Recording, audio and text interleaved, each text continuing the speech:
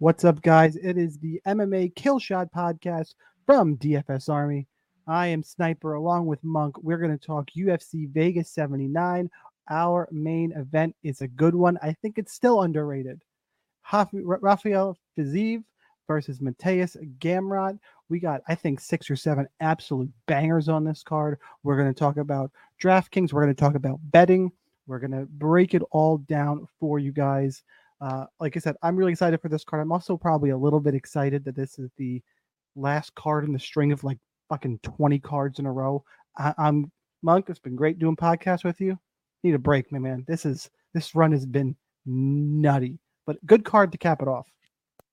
Yeah, I completely agree. The main event is freaking phenomenal. There's also a few other great fights that I'm looking forward to that you mentioned, but yeah, almost looking forward to the break maybe a little bit more. I mean, I'm going to be missing fights. Don't get me wrong. Next Saturday, I will be missing fights, but man, it's going to be nice to have that week off before that.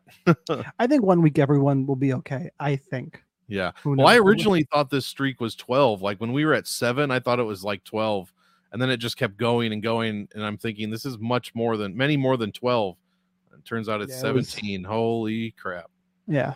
It was nutty. It's fun though. Some ups, some downs. That's true. Before we get into the breakdown though, guys, hit that like button for us. Hit the subscribe to the channel to get all your daily fantasy props package stuff. And of course, listen to us on a weekly basis talking MMA, all the good stuff there, all the discounts, links, all that good shit in the description. But most importantly, hit the like button, share this podcast, because I'll probably say some funny shit. We're getting a fight with Monk at some point.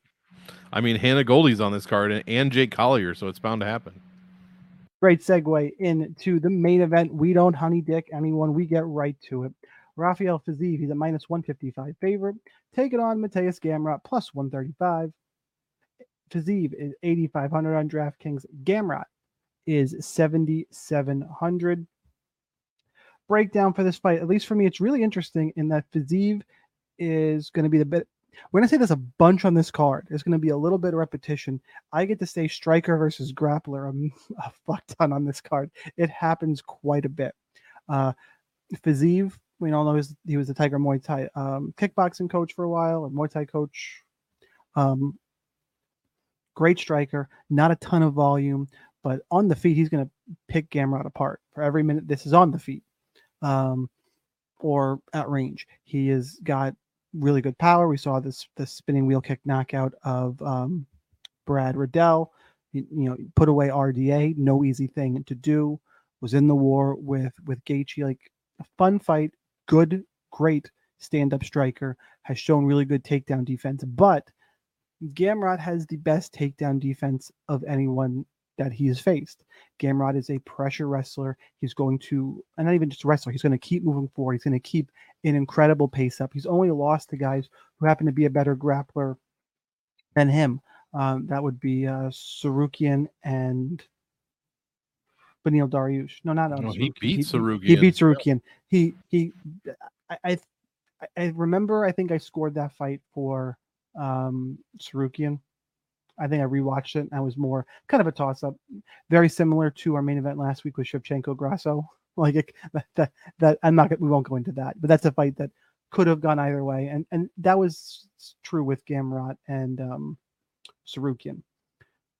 But that's who he struggles against. Beneil Dariush actually put him away on the feet with a knock, knocked him down in that fight. Not a lot of controlled time, even though Gamrot had 4 takedowns. What it's going to come down to is can Gamrot get Fiziev down and keep him there? And I've gone back and forth on this fight a couple of times. I think in the end, Fiziev also slows down a little bit as fights go on, and just that constant pace and pressure. It's something I like to pick with. If you're going to be able to wear a guy down, not that he doesn't slow down a little bit because he pushes such an insane pace. Just the pace, the moving forward on Fiziev, I think is going to get to him. I think he'll have some top control time because, like I said, Fiziev has had good takedown defense numbers wise. This is the best wrestler he's faced, period. Going to go for more of him, then get worn down. So the pick for me is Mateus Gamrot. I he cannot be reckless coming in, or Fiziev can put him away. And if he can't get a takedown, and I'm wrong about that, Fiziev will beat him up on the feet. But in terms of what I think is going to happen, I lean towards Gamrot. I think there's a little bit of value in that play. If you want to bet it, I'm undecided if I'm pulling the trigger on the straight bet. DraftKings, stack it up in cash games. I think it's fine. It's about a pick 'em to end inside the distance. And for GPPs, I actually lean towards the Gamrot side even more heavily because he's going to wrestle. And if Fiziev wins, he's probably going to piece him up on the feet. Maybe if he doesn't put him away, even in 5 rounds, the striking pace is not enough to score well. So there's more paths to victory, the more paths to the optimal lineup for Gamrot. Monk, what's your take on the main event? Yeah, I pretty much agree. I'm going to be on the Gamrot side here at 7,700. Fiziev for DraftKings just does not score well. And I say that about a bunch of people, but this guy is not even averaging 80 points, 79.3 per win. Yes, he finished RDA. He scored 86, and that's on the high end. He finished Brad Riddell, as you mentioned, scored 71 points. Beat Bobby Green, scored 71 points as well. And yeah, he's right in that salary range that he's been in, about 8,500 or so. The 80 points is killing me. The 90% takedown defense is very good, but that is going to be put to the ultimate test against Gamrot, who lands 4.5 takedowns per 15 minutes, and he has a 91% takedown defense, controls 88% of all grappling time he's involved in.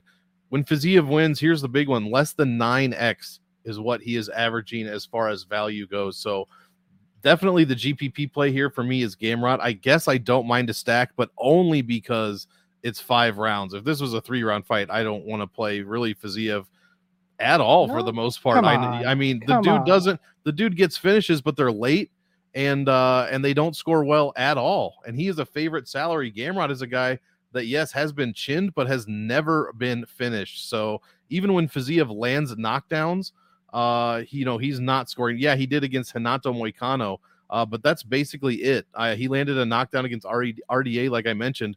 Didn't even pay off his salary, 86.5 points at 9K that week. So, yeah, I think almost all of the upside is on Gamrot, who should push an extremely heavy wrestling pace, grappling pace. He scores 8 points a minute, allows less than 1. So, I mean, I'm not saying I'm completely fading Fiziev, but I definitely have a favorite pick here, and it is the underdog. Yep, don't disagree with any of that. As I stall to get back, oh man, my StreamYard crapped out on me. But we're back, and we're talking Bryce Mitchell and Dan Ige in our co-main event. Mitchell is a minus 205 favorite. The comeback on Ige is plus 175. Mitchell is 8,800 on DK, and Ige is 7,400. Two guys who like to grapple. In theory, should be a good fight to target on DK, but is it? Monk, I'll take this for you. Yeah, I don't know. I want to fade Bryce Mitchell, but I don't know if I set you up, by the way. I'm totally setting you up on how I led you in there. Yeah, right. I don't know if I can. I want to. He put up 124 against Barbosa, not a grappler, 112 against Feely, not a grappler, and 108 against Sales. The only grappler he's faced in his last 5 really is Charles Rosa, and he scored only 88 points there. So I kind of want to fade him. My point to telling you those 3 scores that are well over 100 points, let's see, how many wins does he have total? 6 in the UFC, so 3 of them over 100. He still carries a 91 points per win average. Do you know how low those other 3 scores have to be to carry a 91 average? So what are you going to get? What are you going to get with Bryce Mitchell? We have no idea. 8,800. The dude looked awful against Ilia Topuria. And maybe this guy's wrestling, dude, he got smashed. He landed no takedowns. He controlled less time than Topuria did, he got a takedown in that fight. He did land 4 more strikes. I'm looking at the wrong thing. He did get one takedown. He got knocked down. Yeah, he controlled 2% more grappling time and got outstruck. He just didn't look good. He didn't look sharp. He didn't look like he wanted to be in there, especially in those 3 minutes of the second round. Dan Ige's tough as hell. Another guy that has yet to be finished in the UFC, has power as well.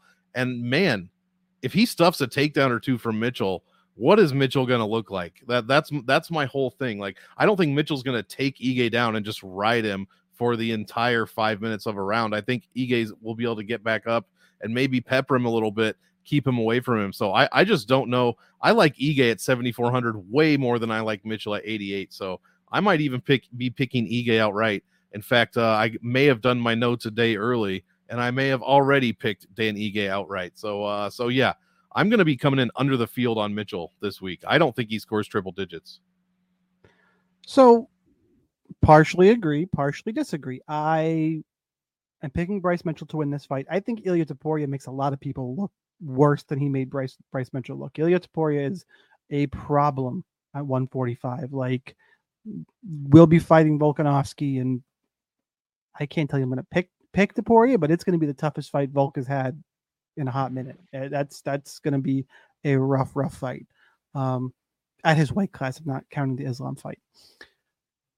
Both guys want to grapple. This fight is like plus 170 to end inside the distance. The problem is when you get these high-level fights, they typically don't score well over 3 rounds. It's two guys, they're more technical, they're more methodical. Bryce Mitchell is, maybe he's a little bit gun-shy.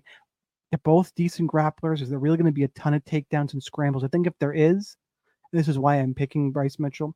I think if there is more, what's each guy best at? I think each guy's better, best at wrestling, grappling. Who do I think is slightly better in that area? I lean Bryce Mitchell. I think that's why the line is where it is. Ige, certainly a live dog. I'm going to mix him, probably one of my primary dog plays on the card, but I can't pick him outright because I can't see him dominating top control against Bryce Mitchell. I see Bryce on top of him on the feet. I think Ige wins, but I'm not as confident as I am that Ige wins in the feet as I am that Mitchell wins on the ground. He probably does, but it's one of those. I'm not slamming Bryce Mitchell striking, which isn't, I'm not saying it's high quality, best striking in the UFC, clearly. No, I don't think he likes to get hit either.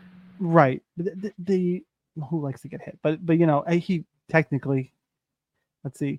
Did he technically? No, I'll rephrase. He reacts poorly to getting punched in the face. He Malcolm Gordon's it. Yeah. I love watching. Malcolm Gordon gets hit once and fucking hates it. Right. It's just one of those things in the feet. He stood on the feet with Edson Barboza for what, a second? Does that count for anything? 11 minutes, but that fight went to decision, right? Technically, he was on the feet with Barboza for 3 minutes and 30 seconds for whatever that is worth. Look, I think Mitchell's got an extra path to victory here. I think the grappling's a little better. DraftKings mix in both, but I'd probably be, despite picking Mitchell, probably be under to Mitchell. Although I want to see ownership tomorrow, what we're projecting there, because that 8K range, a high 8K range, is a little bit crowded. So, I long story short, Mitchell in his price range is a lower priority play than Ige is in his price range. Despite my straight pick for the fight. Moving on to a rematch. This was a main event. Oh, COVID. Marina Rodriguez minus 305. Michelle Watterson plus 255. I think this was during the COVID era. I'm pretty sure. Rodriguez 9,300. Yeah, it's 2021.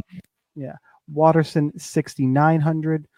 Should I just leave up the Michelle Watterson picture for a little while for all the simps out there? I mean, even if you're not a simp, fucking hot. But we move on. We digress. Michelle Watterson, if she wins this fight, it's going to be through the takedowns. I think it plays out a lot like I think one of the more outspoken people in fights. Rematches don't always go the same way as the first time. I kind of think this one does, unfortunately. Rodriguez is the better striker. Watterson's going to need to get this to the ground. She's improved there. I don't think it's enough. It's not her skill set. She has the fun karate style. It's a pretty clear 4-1 for Marina. I think this one does go the same way. I'm not going to overanalyze it. I will say, for those who, I don't think there's any value anywhere in the fight. I think the line's about right. Betting wise, not much interest.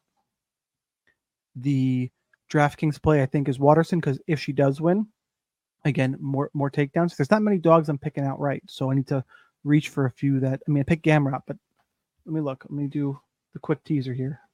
All right, am I picking any other dog straight up? I might ruin the whole show, Monk. Um, I think I've got at least nope. 2 or 3 more. Because you Maybe. do, because Gamrot is the only dog I picked to win straight up. So I am reaching a little bit, or I need to reach a little bit for some of my DraftKings plays because you can't play all favorites. If You Watterson could wins, last week. yeah, fuck. If Watterson wins, it's takedowns, and at least in cash games, I don't think Marina's going to finish her. She couldn't last time, less rounds. You could punt her in cash games and pay up, so I'm fine with the play. The 9K range is hot garbage. You'll see that by who I'm going to recommend highly this week. And so, like, I guess you could mix in a little Marina. It's so bad, but I think there's actually better options up there. She's actually the lowest end of the hot garbage, which is impressive. So Rodriguez the pick, Watterson the better DK play, and probably even if you twisted my arm for a value bet, it's probably Watterson because women's MMA minus 305 juice. But I don't like it. I really don't. Monk, what do you got? Yeah, I almost completely agree. The one part I'll push back on is I don't think you can roster Rodriguez at all. Instead of, you said just a little bit, I'd go further than that. Obviously, in GPPs, you can't put anyone at 0. And that I mean, your options at reinforced 9K. Your options at 9K are Oh, it's Jacob bad. Malkoun, Marina Rodriguez, Mizuki Inoue, who's not fought in forever, and Tamiris Vidal. That's your 9K range. Like, fuck. Yeah, and it's hard for me to like 2 of them. I do like 2 of them, and one of them is not Rodriguez. She scores, like no points. We're at 83. A lot of fighters this week. You always hear me, how many DraftKings points per win? Well, we're at 80 on a lot of fighters, and both these fighters are at 80. 83 for Rodriguez, 88 for Watterson. And you said it exactly. I don't want to pay up for Rodriguez. Let's just look at the last fight. It was 5 rounds, as you mentioned. The salaries were $9,200 for Rodriguez, so now we're paying up 100 and down 100 for Michelle Watterson. So right about where it should be, probably. Marina, all 5 rounds, 85 points. She was taken down 1 time. She outstruck Gomez by 40 strikes, but she was outcontrolled 15% of the fight to 3%. So a bunch of nothing, basically. And she scored 85 points in 25 minutes. This one's only 15 minutes. Like you said, probably nothing changes. I'm picking Rodriguez, but the only DraftKings play for me is somehow Michelle Watterson Gomez. Simply put, like you said, because she is so cheap, and she actually does score well in her losses. Pinheiro 33, 19 was Lemos, but before that, Rodriguez, she actually put up 50 against Rodriguez. Again, 5-round fight. Actually, I don't know who I was looking at before. Not Michelle Rodriguez. She just scores average. I don't know what I'm talking about. So yeah, I guess a little bit Michelle Watterson Gomez, but I'm not excited for this one. In fact, this is one of the fights I think you can fade overall compared to the rest of the card. Get into a fight you cannot fade. Finally got, a fight projected to end inside the distance. It's Brian Battle, minus 185. Take it on AJ Fletcher at plus 160. Battle's an 8,700 on DK. Fletcher is 7,500. I never know what Brian Battle's going to show up in terms of physique, hairstyle, facial expression. Interesting guy overall. Taking on AJ Fletcher, who is just your blank UFC 4 avatar, apparently. Like that's who AJ Fletcher is. Monk, you're first for this one. Yeah, in Battle, 2 of the most you don't, like you said, you don't know which battle's going to show up. He has 2 of the craziest, like, far spectrum nicknames I've ever heard. One is Pooh Bear, and then he switched to the Butcher for a little bit. Complete opposites. Now I think he's back to Pooh Bear. So we really don't know what's going on with Battle. And that's kind of how I'm going to play this one. I don't know. I want to say Battle. He scores very well, but you have to take into account that 2 of his 4 wins have come in the very first minute. So his scores are a bit skewed there. I'm really not expecting a third first minute finish. However, why wouldn't you play a guy that has scored 2 first minute finishes in his last 5 fights overall, maybe even less than that in his last 3 fights? So why wouldn't you play that guy? So there's kind of arguments for both. I'm definitely going to have both sides of this fight. I like Battle to win. I think overall the 10-inch reach, man, the 10-inch reach with any kind of fight IQ and striking ability is going to be incredibly difficult to overcome for AJ Fletcher, and his stats prove that. I mean, he barely scores 3 points a minute. 87 is what he put up in his, I believe, one UFC win, and that would have been against Temba Garimbo in his last fight. Took an L to Lusa and Semmelsberger. Looked decent for parts of those fights for sure. It's going to be difficult for me to get away from Brian Battle just based on his stats and generally how he fights when he's on. Because if he's on, I like it. He's 4-1 in the UFC. His only loss is to Renat, who basically everyone I've heard talk about Renat thinks he is, an up and coming welterweight and will eventually challenge for a top 5 ranking. So I consider that loss a strong loss, a good loss if there's such a thing. And I'm going to favor Brian Battle here, especially with that 10-inch reach advantage. My goodness. 3-inch height difference, 10 inches of reach. Yeah, and it's to me what's concerning is you're like, yeah, AJ Fletcher looked decent some of the time. I don't like that's I was stretching for that. We're looking for things. I don't think Fletcher's any good. I was stretching longer than his arms for that one. I know Battle has power. I'm gonna go there. Probably a GPP fight because I don't know how much I trust Brian Battle overall to do what he's supposed to. I mean, again, in this $8,700 range. I mean, there's one play coming up that I like a bunch, so we're gonna talk about that. So probably limiting that to GPP. I think he wins. Fletcher, I guess you can mix him in a little bit. Again, though, even in that range, even though I'm not picking some straight up dogs, there's others I like more. He's probably a secondary play for me at best. I think Battle is better striker, better power. I think we're really reaching on Fletcher here. I think the UFC knows exactly what they're doing, getting their tough winner a W here, and it's weird, bro. I think I said this in my notes. What's Brian Battle's UFC record? Because I think it's. Let me just with a couple clicks. Yeah. After this win, fucking dude's gonna be 5-1 in the UFC. 5-1, yeah. You're telling me the UFC doesn't know exactly what they're doing? Yeah. Yep. For me, Brian Battle is the play. Yeah, the UFC knows they need more young welterweights, and we got one coming up. Colby Covington, future champ. Yeah. Today. Bring it, haters. This should be a fun fight, though. There should be no haters to this one. Charles Jourdain, -140, taking on Ricardo Ramos at +120. Jourdain's 8,300 on DK. Ramos is 7,900. Look, I like this fight a lot. I'm all about this fight. I actually have a pretty significant lean, obviously, towards the favorite here. See, obviously, because should have hinted that I'm not picking any more favorites. Look, for me, or any more dogs, I should say. For me, Ricardo Ramos is just there's not enough volume there. He lands like a little over 3 strikes a minute.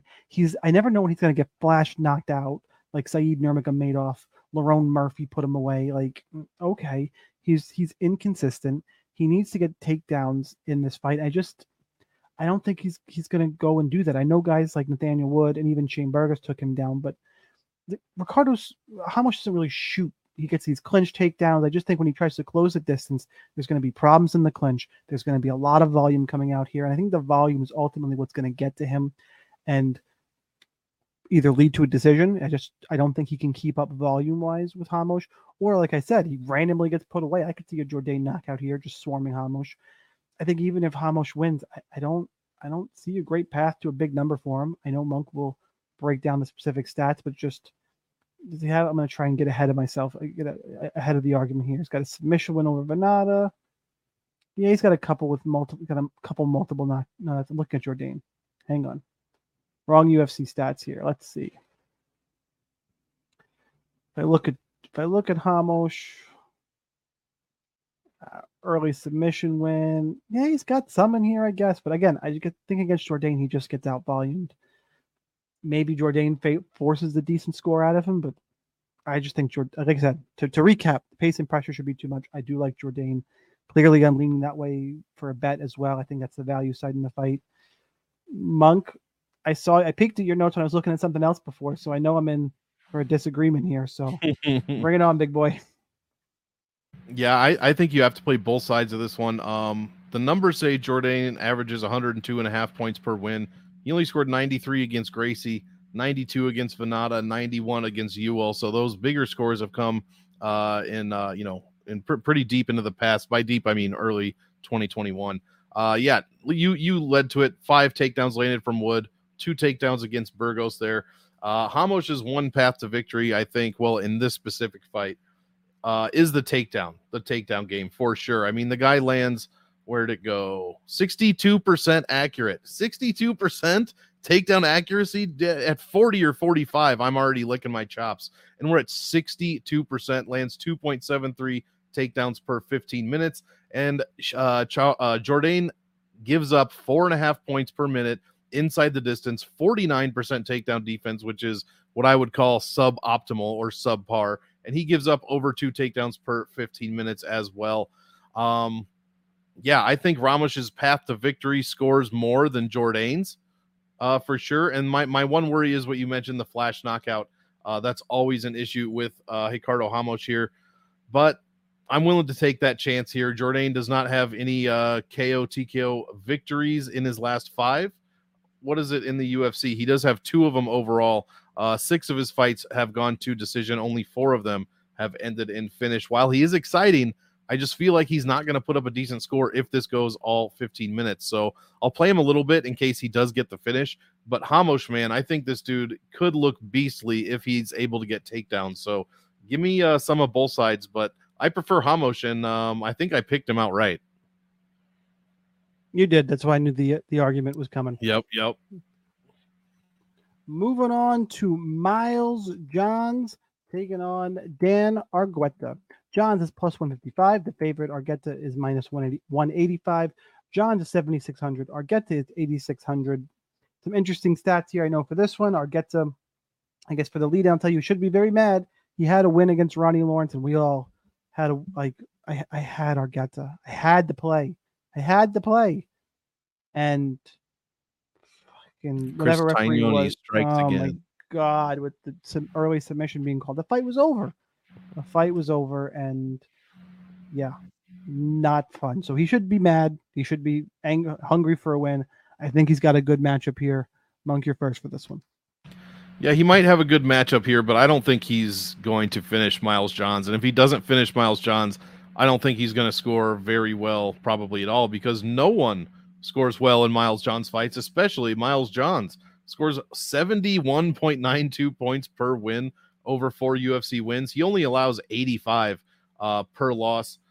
He has been KO'd and he has been subbed. Kevin Nativi, nope, that's wrong. Castaneda, that's what it is. 3rd round sub. He only scored, what's that, like 75 points, something like that. Batista finished him in the 2nd round and walked away with only 87. So even when he is getting finished, no one is landing volume on Miles Johns. I just think that's his fight style. He slows everything down, and that could actually work in his favor because if, like you said, Dan Argueta is coming out here mad and ready to get a win, and he doesn't get that win in the first 5 minutes, what's Daniel Argueta going to look like? So, yeah, he looked good against some dude named Nick Aguirre, but this isn't Nick Aguirre.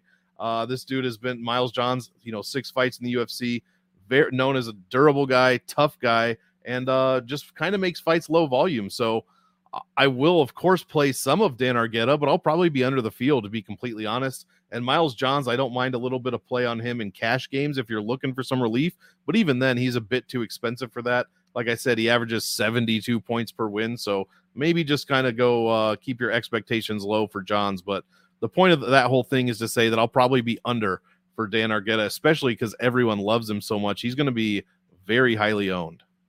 I will add to the love. I will do it for all of us. Look, Argueta, you could say, I mean, he didn't get smashed in the 3rd round against Damon Jackson. Like, I think he lost the round, but his striking was about even.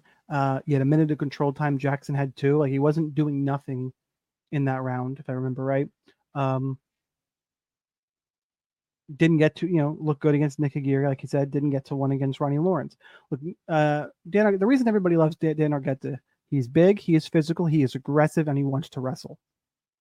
I know Miles Johns got 92% takedown defense, but man, the names of Richie Santiago, Cole Smith, Mario Batista, Kevin Notvedad, Anderson Dos Santos, John Castaneda, Vince Morales. Okay. Whereas against Vince Morales, by the way, Miles Johns was 1 for 12 shooting takedowns. When you do that against Dan Argueta, you're going to have a problem. You're going to end up on top of you, and he's going to smash your fucking head in. I will say that if Johns can slow it down, I don't think he can, but if he can, maybe he can win this fight on the feet because Argueta with his build, he's going to slow down a little bit. Maybe Johns wins a striking match. I think smaller cage, the pace, the pressure, the wrestling, the aggression. I don't think Miles Johns can stand up to it for 7.5 minutes. We saw Castaneda finish him. We saw Mario Batista finish him. I don't think he's going to be able to keep up with it. So I do like Dan Argueta for those reasons. That I think there's a little bit of value there betting wise. I think that DraftKings, I think even though you may be picking Johns or anybody who is picking Johns, you have to admit that Argueta's got more upside. His past victories score higher than Miles Johns. So, oh yeah, and I'm picking him to begin with. Dan Argueta is one of my favorite players on the card, but he's going to be very high owned. So yeah, because of my limited underdog selection, I'm gonna have to go with the favorite for a kill shot, but an under-owned favorite. I think I have one in mind. I think I'm gonna know where I'm gonna go. It's clearly not here. Gamrot's not a kill shot. That does not qualify. No. So I have one in mind that we'll see how that goes later. But for this fight, Argueta is the move for me. Now we got the Dirty Bird, Tim Means. He is taking on Andre Fialho. Means is plus 145. Fialho's minus 175. Means is 7,300. Fialho is 8,900. So this one's actually pretty easy to break down, at least in my mind. Fialho is going to come out and try and fucking murder Tim Means. And then if Tim Means can survive the first 5 minutes, Fialho will probably curl into the fetal position and Means will smash him out. This gets more complicated because Means is about 53 years old. Both these guys are, what are the losing streaks exactly? I know they're both on losing streaks. Fialho has lost three. They're both at 3. Both at 3. No, thank you. I will say, while Tim Means is being finished, he is being submitted. He is not being knocked out, although Max Griffin knocked him down, which is really concerning. Whereas Fialho is knocked out in 3 straight fights. Like, Fialho has only seen the judges' scorecards once, and that was against the zombie Michel Pereira. Although, let the fight Pereira was dicking around instead of finishing Fialho. Yeah, kind of sounds right. Yeah. So you think we're going to see a finish here? I lean towards Fialho to get the finish because of durability issues. Again, I don't see Means being as quick technically. I don't think he's going to react to a shot, and I think he gets hurt and finished. But if he doesn't, Means the primary DraftKings GPP dog, because if he gets through the first round, I think he probably wins in the second. I think Means will throw enough volume out there. Looking at his the numbers for his volume, which I wanted to peek at quickly. Yeah, he averages almost 5 significant strikes a minute. He can mix in a takedown. I don't think he's going to in this fight, but this fight smells like points. It's one of the ones I want to target. I think Fialho finishes, but there's plenty upside in the dog Means as well. Make me make a pick. It is Fialho. Monk, how about for you? Yeah, also a fight I'm going to be targeting, but Fialho sucks. Fialho's not good. He's just not. Like, and I don't mean any disrespect to Derek Lewis, because Derek Lewis is behind you. Way better than Andre Fialho. But Andre Fialho is the Derek Lewis of the welterweight division. If he does not get a first-round knockout, big difference. That is 95 pounds. He is not he's not paying off any kind of win if he's not getting a first-round finish. In fact, he's probably not getting a win if he doesn't get a first-round finish. But yeah, that's the only way he does win. So, but he scores less than 2 points a minute. Doesn't do anything of note except land that one shot. So I guess I have to play him. I hate playing guys like this. I really honestly do.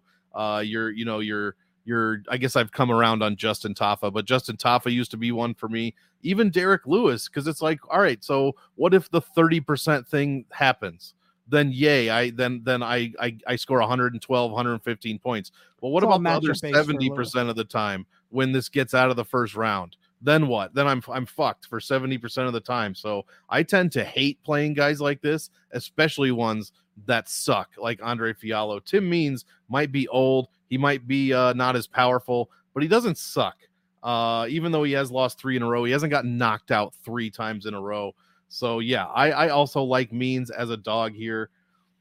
yes, he could easily get slept in the first round. He's got a 39-year-old chin. But if that doesn't happen, then Fiallo's going to lose, and Tim Means will likely pay off his very cheap salary of 7,300. So I like Means. I'm probably picked him overall just because I don't like Fiallo. And like I said, Fiallo sucks. I wish I could pay for him to be right behind you. Be great. It'd be the best part of this or any podcast this week. Right. Moving on, we're going to talk about Jacob Malkoun taking on Cody Brundage. Malkoun is minus 700, Brundage plus 500, 95 fucking hundred for Jacob Malkoun. That hurts my soul. Cody Brundage, who needs a win or his ass is getting cut, he's down at 6,700. Monk, you're first for this fight. I'm glad you said that because I was also perusing the notes earlier. Why does everyone, not by everyone, I mean the couple of people I've heard, say that it hurts their soul, to paraphrase you, to play Malkoun at 9,500? Why? Why do you not want to play him at 9,500? Because Jacob Malkoun, especially when he first came into the UFC, remember how he looked against Phil Hawes? He didn't land a strike. His first UFC fight, he scored 0, right? And I'm thinking, all right, and he's a guy who I'm pretty sure, I mean, he's proved me wrong now, but I was pretty sure he got into the UFC because he was Robert Whittaker's boy. And you're like, and then he goes out and he gets fucking smashed. And you're like, here we go. Favorite of the UFC guy. Great. Here it is. I didn't think he was any good. And then he beats Abdulrazak Al-Hassan, where he just wrestle fucks him. And you're like, well, all right, smart game plan against Al-Hassan. Is he really that good? Al-Hassan cannot stop a takedown. I didn't know he was Australian Habib. I thought that was just desperation fucking going after him for a round. Then you get to AJ Dobson. And the AJ Dobson fight is the one where I go, maybe this guy doesn't suck ass. This is concerning. And then he got a bunch of takedowns against Malkoun, against Allen. That was a really close fight. I will say in my mind, he's still 2-2 in the UFC because Nick Maximoff, speaking of favors, should be nowhere near the UFC. Like initially I saw Maximoff and I was like, oh, submission guy, Nick Diaz guy, super tough, fought like 3 weight classes up on Contender Series, fine. And then he gets in there and you're like, this guy's not so good. Maybe a great guy, but I don't even know that because Diaz brothers, but yeah, I was just wondering because the Phil Hawes, because it goes either way. It's like, oh, he lost to Phil Hawes, but then I'm not saying you, I'm saying, but that same person would also take a different fighter and go, oh, but that's it. That was his debut fight. There's nerves in there, and so you can kind of play that both ways. But since then, my bias is that I just don't think he's, in general, I've never thought he's that good, and he keeps outperforming and trying to be Australian in Habib, and it's working for him. Props to him. He's winning in fights in the UFC. It's working for me too, because since that fight, this dude has literally done nothing except for pay off his salary in exorbitant ways. 16.5 average value, 125 average win. When he beat Razak Al-Hassan, he was 6,900, 114.5 points, 16.5 value. Beat AJ Dobson, he was 8,200, 129.5. Yeah. Beat Nick Maximoff at a dog price, 131. Crazy. 131.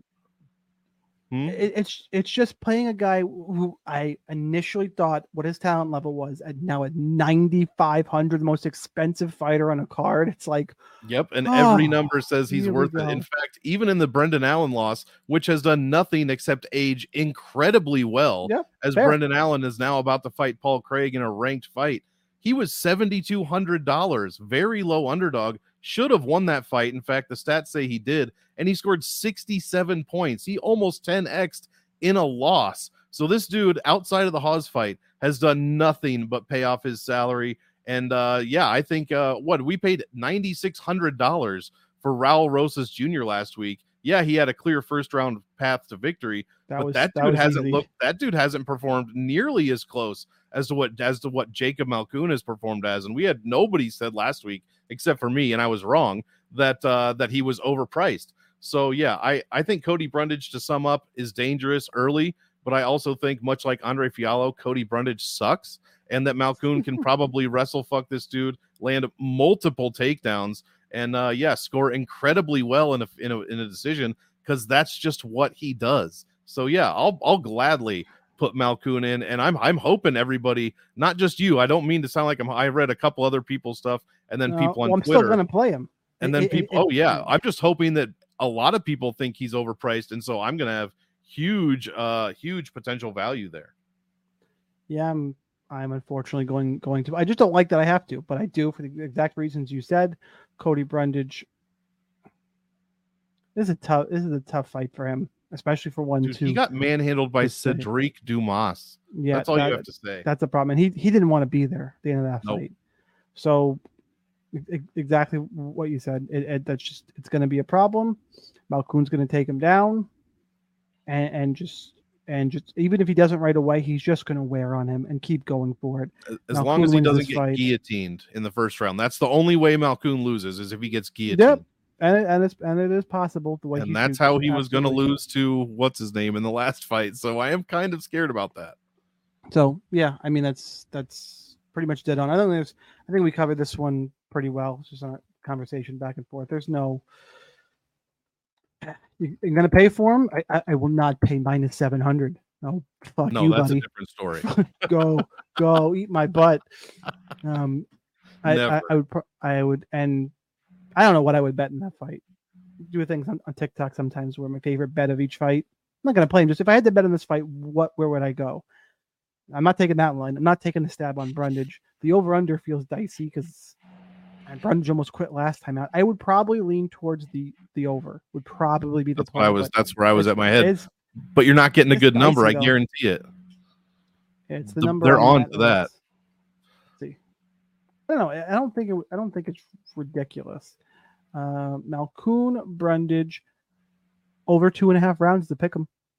Wow. Man, they must think, well, yeah, okay, I guess it makes sense. I don't know. I tend to think you got Oleg Jacek put away Brundage. Vieira put away Brundage on the ground. Mm-hmm. He got knocked out by William Knight on Contender Series. And if Cedric was any good, he probably would have finished Cody as well. So, and Brundage only passed the victory is a finish early. He finished Trayshawn and Dalcha. So I guess that's why. But just like you, I'm not a fan of that one. No. Let's move on. Let's talk about this fight. Let's talk about Jake Collier. I don't know, making him French. It's not Benoit Saint Denis. Collier. Jake Collier, plus 120. Usman's minus 140. Collier's 7,800. Usman is 8,400. Collier is going to have the volume advantage. He is going to have the hand speed advantage. He is not going to have the advantage in terms of wrestling, and not going to have the advantage in terms of punching power, and not going to have the advantage in terms of being an actual fucking heavyweight. Thank you. Like, what are we doing? We're still talking about this? I make fun of I poke playful jabs at Kelvin Gastelum. I should probably stop because Jake Collier looks like he ate Kelvin Gastelum. And look, me and Monk, we're sitting here talking about fights. Where I once upon a time ran triathlons, but I'm not that guy anymore. I eat pizza. I'm not in good shape. So it is what it is, but I'm also not a professional athlete. So, and I know he would beat the ever-living shit out of me. But if you're trying to be competitive and I'm analyzing fights, I'm like, dude, you're not a heavyweight. I can't pick you in a heavyweight fight. Like all Usman has to do is take him down, which I think he can, get on top of him, and he probably beats the snot out of him and gets him out of there. I think there's some value in the Usman line, quite honestly, and that is disturbing to say. The problem is Usman throws like nothing on the feet. And he's not exciting on the ground. It doesn't mean I don't think he's going to win the fight. It may not be fun to watch, but I mean, Jake Collier's got 67% takedown defense. A lot of his career is at middleweight, so I don't know exactly what to make of that. I think Usman's got more paths to victory in terms of he can land a big punch, he can get takedowns. Collier's just got to keep this at range, stay mobile, and volume him for 3 rounds. And even then, I don't think that scores particularly well. So give me Muhammad Usman. It's not the best feeling in the world because Usman doesn't have volume, but I can't pick Jake Collier in a UFC heavyweight fight. I just can't do it. And by the way, Jake Collier has lost to he's lost. Let's see. The last time we saw him, his UFC heavyweight wins. Say everyone except for Chase Sherman. Chase Sherman and John Belante, who was a light heavyweight who was done with his life at that point. I'm a Long Island guy, but John was, I mean, you don't want to be there. Lost to Aspinall. Okay, Aspinall. Got finished by Chris Barnett. Yeah, lost to Philippe. Gave away the fight against Barnett. Lost to Boudet. Like, Usman's the play here, and if Collier burns me, so be it. What do you got, Monk? Yeah, I don't know if you've seen. I'm glad we're completely on the same side here, and I don't know if you've seen as many people as I have backing Collier and talking about. I haven't watched anybody yet. Dude, I peeked at our notes, but that on was Twitter, it is like it's really? all I'm seeing. Oh yeah, because I got to clip what I just did and post it. Usman's terrible, and that's what they say. And it's like, okay, while I might not disagree with you, what the fuck about Collier isn't terrible? This dude is awful, and he's 1-4. His appetite. Yeah, he's 1-4 in his last 5. Usman, say what you want, he's at least winning fights in the UFC, which is not something Collier is doing unless you put him up against Chase Sherman, apparently. But yeah, I don't want any part of Collier. What are the salaries here? 84, and you have to pay $7,800 for Jake Collier. American dollars. I guess you're saving money. His average salary since 2021 is $8,200 somehow. But he's only getting worse. I mean, and I don't want to hear the argument. Have you seen his Instagram? He looks like he's 220. Okay, so he's got shit fight IQ as well. Because why would you drop all this weight when you're going up against a dude that looks and fights like Muhammad Usman, who has gigantic power if he connects, or can just lay on you and take you down, and now you're 20, 30, 40 pounds less than you usually weigh in at. So I think this dude is this is a theme. This guy sucks, just like Fiallo and just like Brundage, whoever else I said. I'm talking shit about guys that would all kick my ass, but that's fine. Collier's not good. Collier is not good. So give me Usman. This is going to be a shit show fight. Could Collier do something to Usman? I guess maybe, but I'm not going to be heavy on Collier like I've heard a lot of other people. I'm looking for dogs elsewhere, and I think Usman could just the stalling. Okay, so he's just going to take him down multiple times then. Like all he has to do is grab him, and Jay Collier's going to the ground. So give me Usman for the win. I guess a little in GPPs for both sides, but I don't like anything about Jay Collier. Well said. Thank you. Let's talk Mizuki Inoue. Minus 325. Taking on Hannah Goldie at plus 275. Inoue is 9,200. Goldie is 7,000. I know who you're picking in this fight because it is one that like I said, I haven't watched or listened to anybody else, but I peeked at our notes a little bit ago, so I saw the play. I'm going to again set a trap. I'm gonna pothole you before you even start, because to me, the only good argument for Hannah Goldie is that Mizuki Inoue has not fought in however long. Outside of that, I have a really hard time. Do you see anything else, or did I nail what you're thinking? No. Once again, Goldie sucks. A lot of these fighters suck, man. Goldie sucks. She should not be in the UFC. I don't know what's happening right now. 1-3. Oh, you picked Mizuki. Sorry, somebody else. I did not. I was wondering. I was like, I did not pick Hannah Goldie. Somebody else on staff picked Hannah Goldie. Yikes. Well, if that happens, good on you, but never would I do that. What I would also likely never do is pay $9,200 for someone who hasn't fought in 3 years, and when she did get her last win, she scored 70 points. So yeah, not too interested in that really at all. I mean, Goldie's a lot of things. Shitty fighter is one of them. But I guess she has been TKO'd once in the UFC, but the other two have gone to UFC fighters decision. are going to show up at our house. I know. I hope they don't know where I live. Hope they don't have that technology. But yeah, I'll end up on the new Beat Up a Bully or whatever show that was. But yeah, bottom line is Mizuki. We'll talk about her in a second. But I guess if I'm in the 9K range, there's 4 fighters. I'm on Malkoun, and I'm on another 9K fighter that we haven't talked about. So there you go. I'm fading Rodriguez for the reasons I already mentioned. And Mizuki probably has to fit in that category just because I don't know what she's going to do and the extremely long layoff. And when she did perform last, like I said, She scored 70 points against a terrible UFC, actually not even in the UFC anymore, I believe, Wu Yanan. I last saw her before Li Jinglang fought. He was on one of the UFC embeddeds, and Wu Yanan was there helping him, like just hanging out. I guess they're friends. And it did not say Wu Yanan UFC fighter. It said friend of Li Jinglang, Wu Yanan. So yeah, that's who she beat. Give me Inoue for the win, but this fight sucks for DraftKings. So hopefully we don't have a Marnik Man situation on our hands. Oh God. Look, you should all join DFS Army. A lot of good stuff in there. Cheat sheets, domination station, which is and there's also, I have a VIP article where I rank fights to target for DraftKings. We don't go fight breakdowns like here. We just talk what fight should you target. I bring that up, which by the way, links are in the description to join. Got tons of codes and all that good shit. But the reason I bring it up, shameless plug, is that pretty much once a week, I write the words, fuck this fight. This was the one. Fuck this fight. Yep. Like, I don't see Hannah Goldie winning.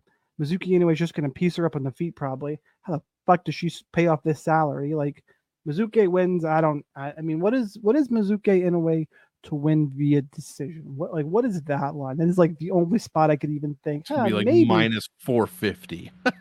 Well, she's only minus 350 to win the fight, so that would be okay. Some bad pricing. 350. Nah. Let's see. Inoue round 1 plus 475. You want that number? What the fuck is Inoue via decision? Inoue wins in round 3 or decision is minus 157. Wow. I don't hate that one. Yeah, go with that. I guess. Oh, there it is. Inoue wins by decision, depending on your book, minus 120 to minus 130. These people actually think she's, I guess. I mean, Hannah Goldie does suck. So, I guess. I guess that's where I would go. But yeah, give me Mizuki Inoue, and we spent a lot of time. You're not talking me into a bet on this fight. I swear to God. No. Or did I? Dun, dun, dun. Check myself in. Here we go. This is the 9K fighter outside of Malkoun. Everybody wants to talk about Tamiris Vidal minus 220, Montserrat Rendon plus 185. DraftKings Vidal is 9,000. Rendon is 7,200 with some interesting tattoo choices. I do like ink in general, but a lot of black on the arm there. Look, this card, I said at the start, this card's a banger in terms of great fights. On DraftKings, I'm struggling a little bit because my second favorite fighter in the 9K range is Tamiris Vidal. Why is that a problem, Sniper?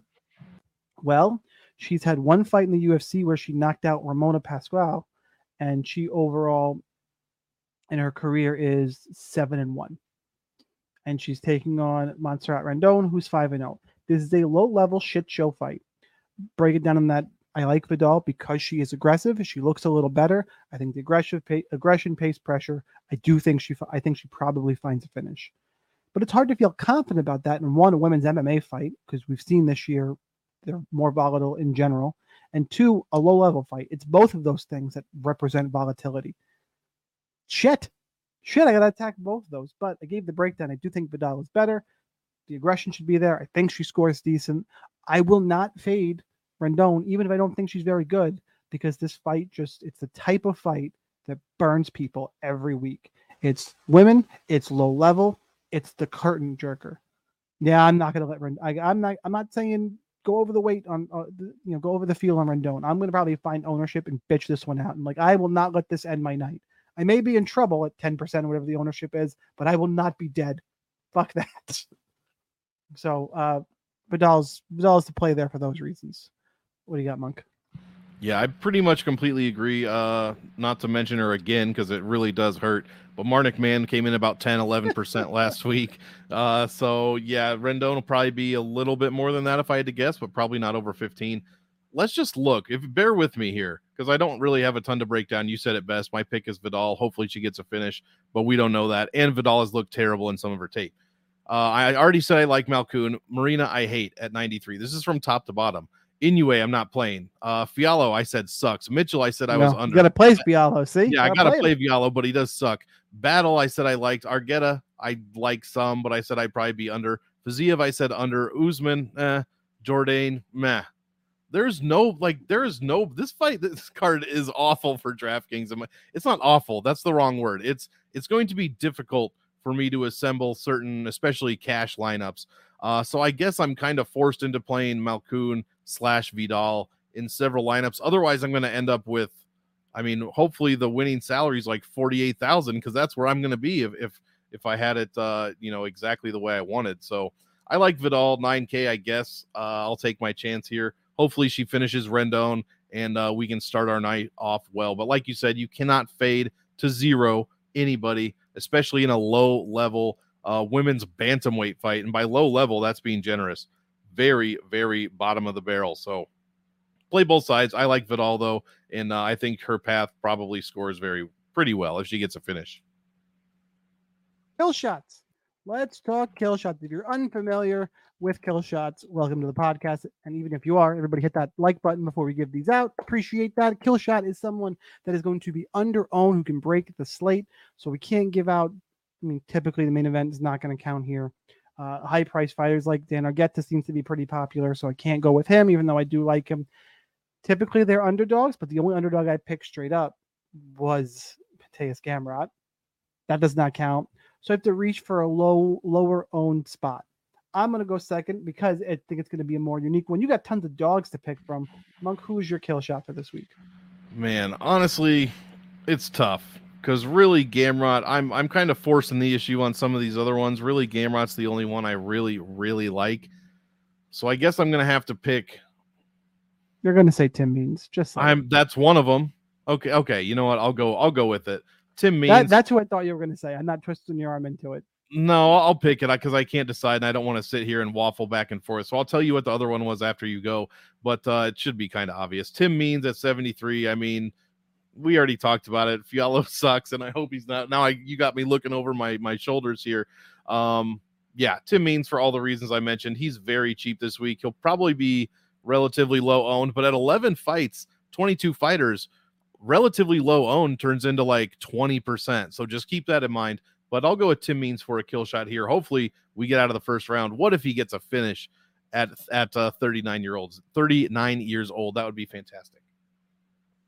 So my kill shot, I'm glad you meant it solidified it in my mind. I was already kind of leaning this way, but you said everybody loves Jake Collier, and I went, oh, fucking this seals it.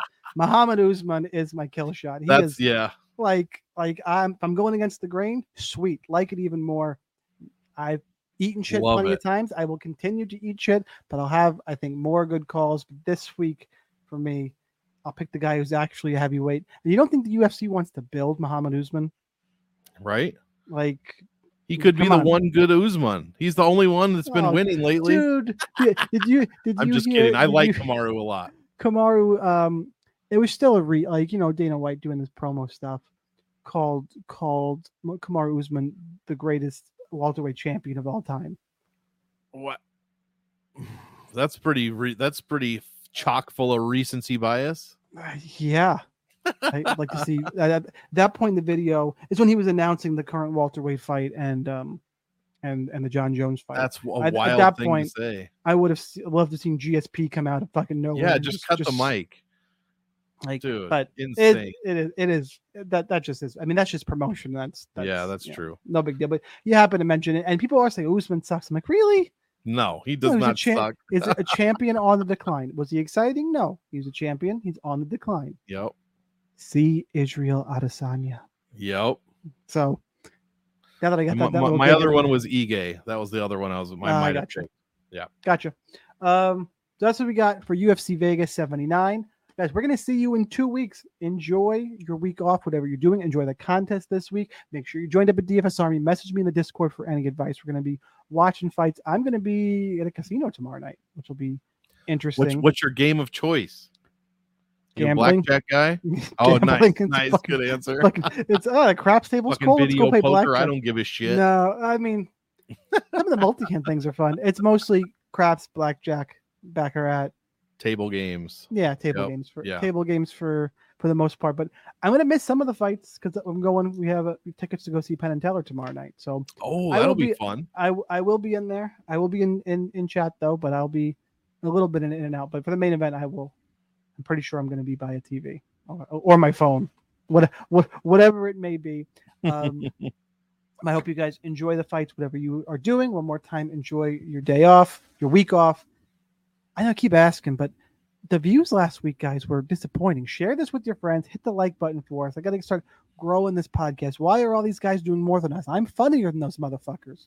We got to keep the ball rolling until UFC 300 is right around the corner. I won't say I'm better looking because I'm sorry, you guys have to look at this. I got to get better graphics. I will work on that for you guys. So smash that like button. Enjoy your week. That's it for UFC Vegas 79. For me and Monk, have a good week. See you next time.